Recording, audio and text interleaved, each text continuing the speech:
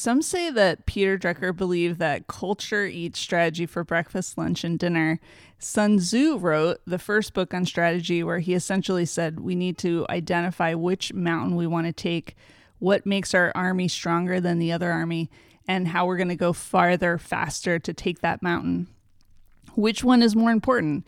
Why are we pitting culture and strategy against each other? Today on The Behaviorist, we investigate strategy.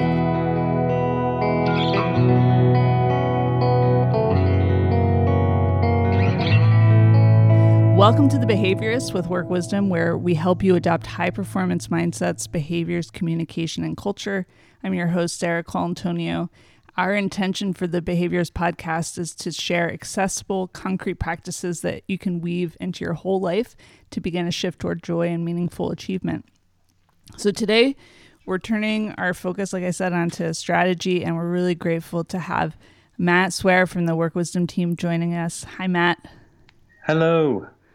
So the first question I want to ask is kind of personal. Why did you become interested in diving deeply into the intersection of culture and strategy? Okay. My story begins with Huey Lewis and the News, and the song, the power of love. Okay. I was right out of college, and I was working at a large healthcare company, and I was on stage at a big town hall that was the rollout of a new strategy by the executive in charge, and it was a live webinar. There were people all over the world watching this, and I'd say at least 500 people in the room, and there I was on stage with some colleagues, and we were singing Huey Lewis and the News, The Power of Love, except we were seeing The Power of One with these rebranded lyrics. And so anyway, the short of the story is it was just as awkward as you can imagine. It was very much a forced cultural exercise, and culture in sort of using culture as a tool for strategy. So the executive got one thing right, which is that strategy, in my mind, is the fuel by which, so culture is the fuel by which sort of strategy can run and thrive. But it turned out that the strategy was half baked, and this culture was so forced that it really fell flat. And so within a year, that executive was gone. And so even as a very young employee, I realized I had this feeling that, wow, like getting the cultural balance right, making people feel like they're part of something and they have ownership, but also getting the sort of the nuts and bolts of sort of where you're going and why. These are really important concepts. So that's really interesting. It's the fact that something embarrassing and uncomfortable comes this major realization. But what I want to do before we talk about culture is ask really, what is strategy besides, as Drucker says, a meal for culture? How do you define it? Yeah, I think of strategy just simply as a roadmap, and as I was sort of saying, if I'm juxtaposing these two ideas, strategy versus culture, culture is sort of a fuel for the car, and the strategy is this map, and that's sort of how everybody knows in a very concrete way where this organization is going, why, how. You're sort of answering a lot of those questions, and then you're using that as a roadmap for the rest of the company. So my next question sort of pits strategy against culture, but it sounds like what you're saying is that they work really well together. So I was going to say, what's more important, strategy or culture? But so can you expand a little bit more on the importance of culture? Why it's such a big deal? Yeah, I hate to take the middle road, but I'm going to do it anyway. Okay.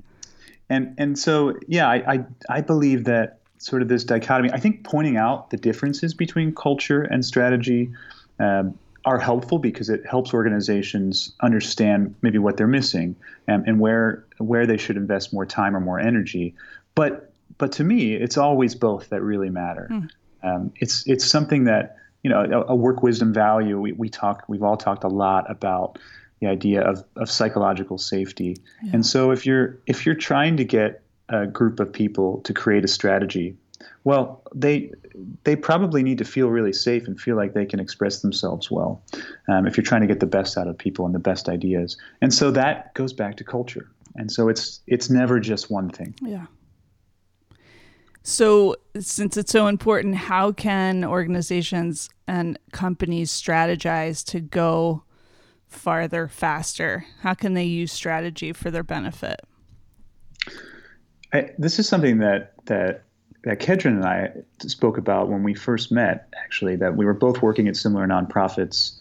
And, I think it's sort of a trope, but it bears saying that a lot of nonprofits have sort of the typical thing is that they have amazing culture and they have amazing heart. Yeah.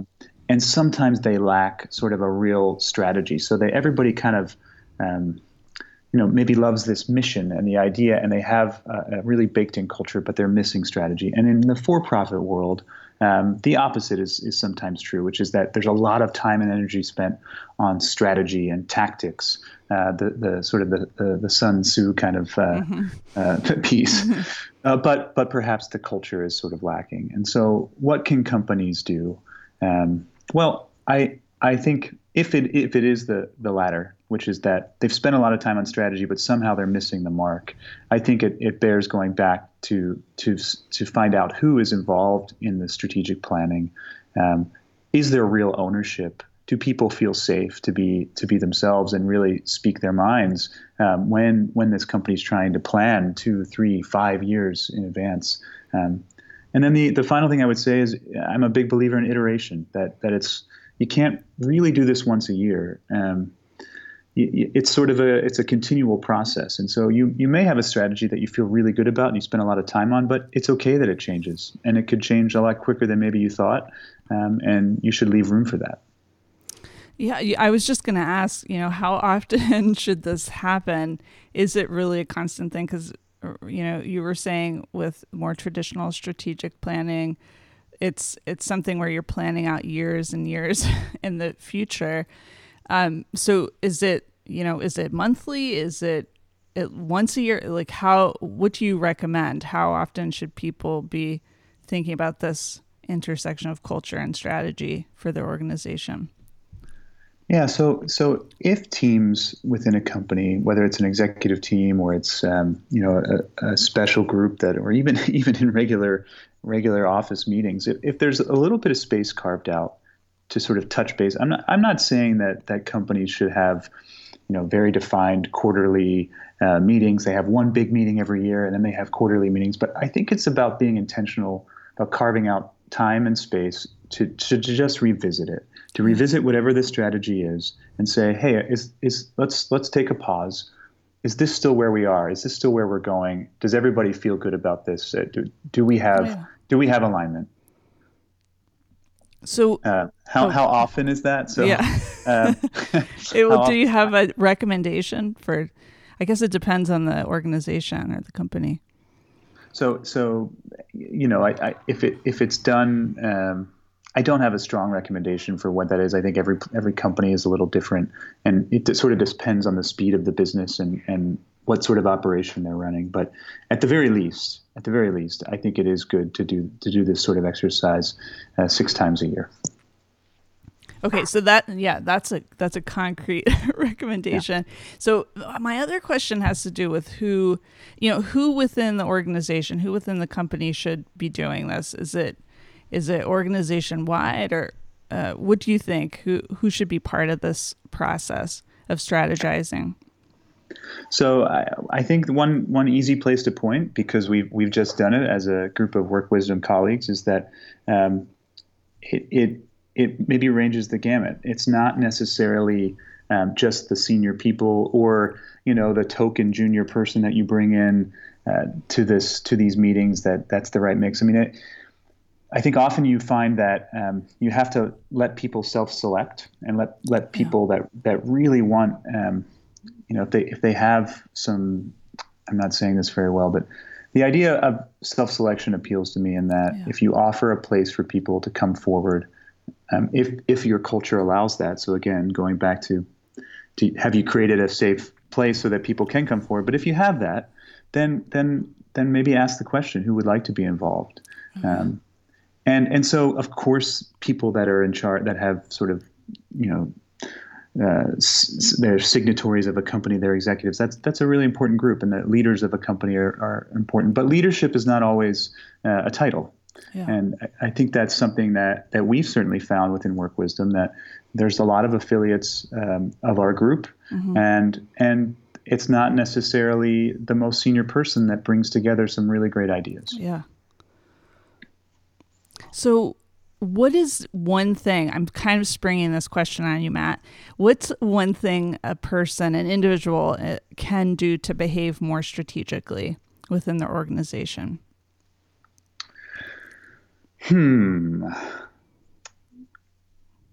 So sometimes, we all get bogged down in our functional area.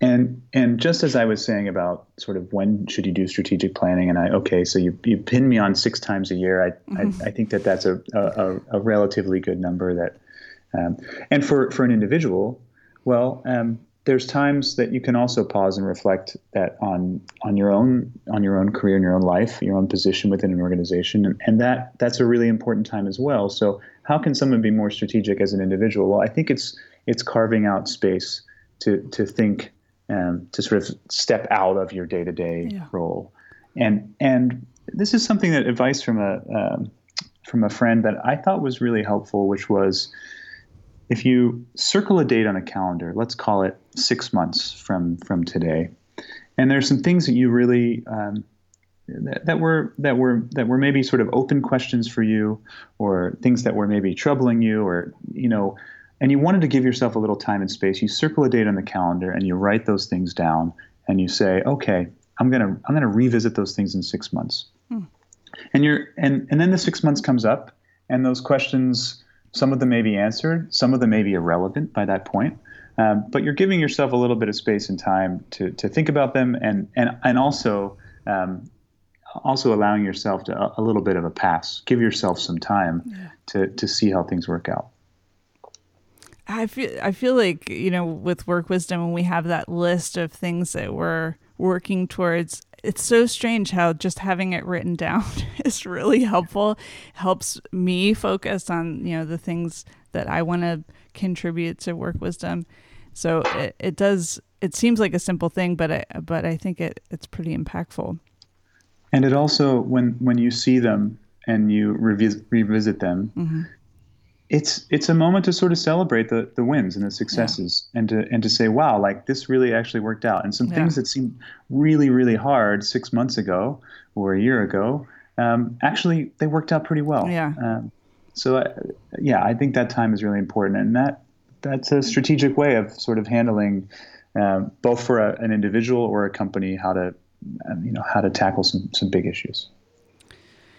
So the last question I want to ask you is about culture. How can a company start to weave culture into strategy? Earlier today, you sent me a really funny YouTube clip, and I'm assuming you don't recommend that sort of thing. Maybe you want to tell our listeners what that clip was about. But how can a company really start to weave culture into their strategy, in your opinion? Yeah, so I'm sure many of our listeners have seen this clip. It is a great moment in corporate life.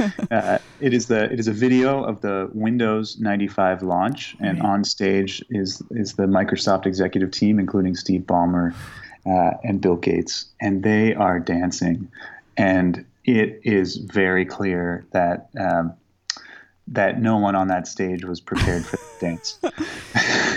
And so it did actually, that clip, and just thinking about talking to you today, it reminded me of my time on stage with Huey Lewis in the news, and that launch. And so I think the point is that this has to be sincere. Strategy and culture, they both have to be sincere and earnest, and you cannot force these things. And so if if a company has what they think is a really great strategy for moving ahead, but they're missing the mark on culture, you can't fix the culture through the strategy of your business and the goals that you've set for your performance. But you can take time through many of the exercises that Work Wisdom sort of expounds, that you can actually focus on culture and building teams that feel good about one another. Mm-hmm. And so